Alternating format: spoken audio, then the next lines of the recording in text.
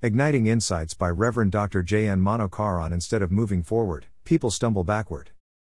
Progression. Ida Sophia Scudder during her stay in India had a life-changing experience one night when she witnessed the death of 3 women who died during childbirth and was unable to help them during the trauma. These women cannot receive medical help from male doctors according to traditions and customs. There were no female doctors. She decided to train and raise female physicians and began the work of Christian Medical College, Vellore in 1900. She remained single to accomplish her vision. Regression. After 120 years of modern medicine education pioneered by CMC, Vellore, medical college students in Madurai were asked to take an oath replacing Hippocratic Oath, in a language they did not understand.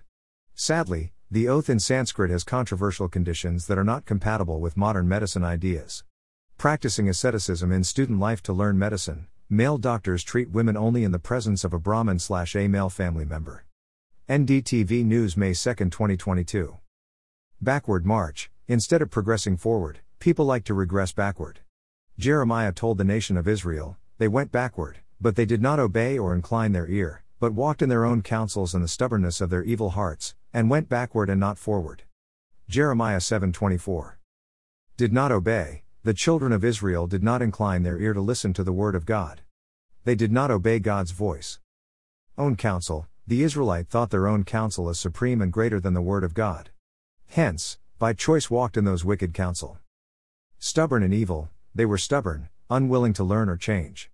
They had set their hearts and minds to pursue their evil desires and rejected the call for doing good.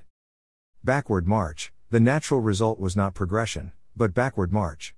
Forward march happens not by glorifying the past but learning from the past mistakes and taking reformative steps. For that humility is vital. Proud people cannot regret or repent, instead justify their ignoble deeds. Do I march forward towards the eternal destination?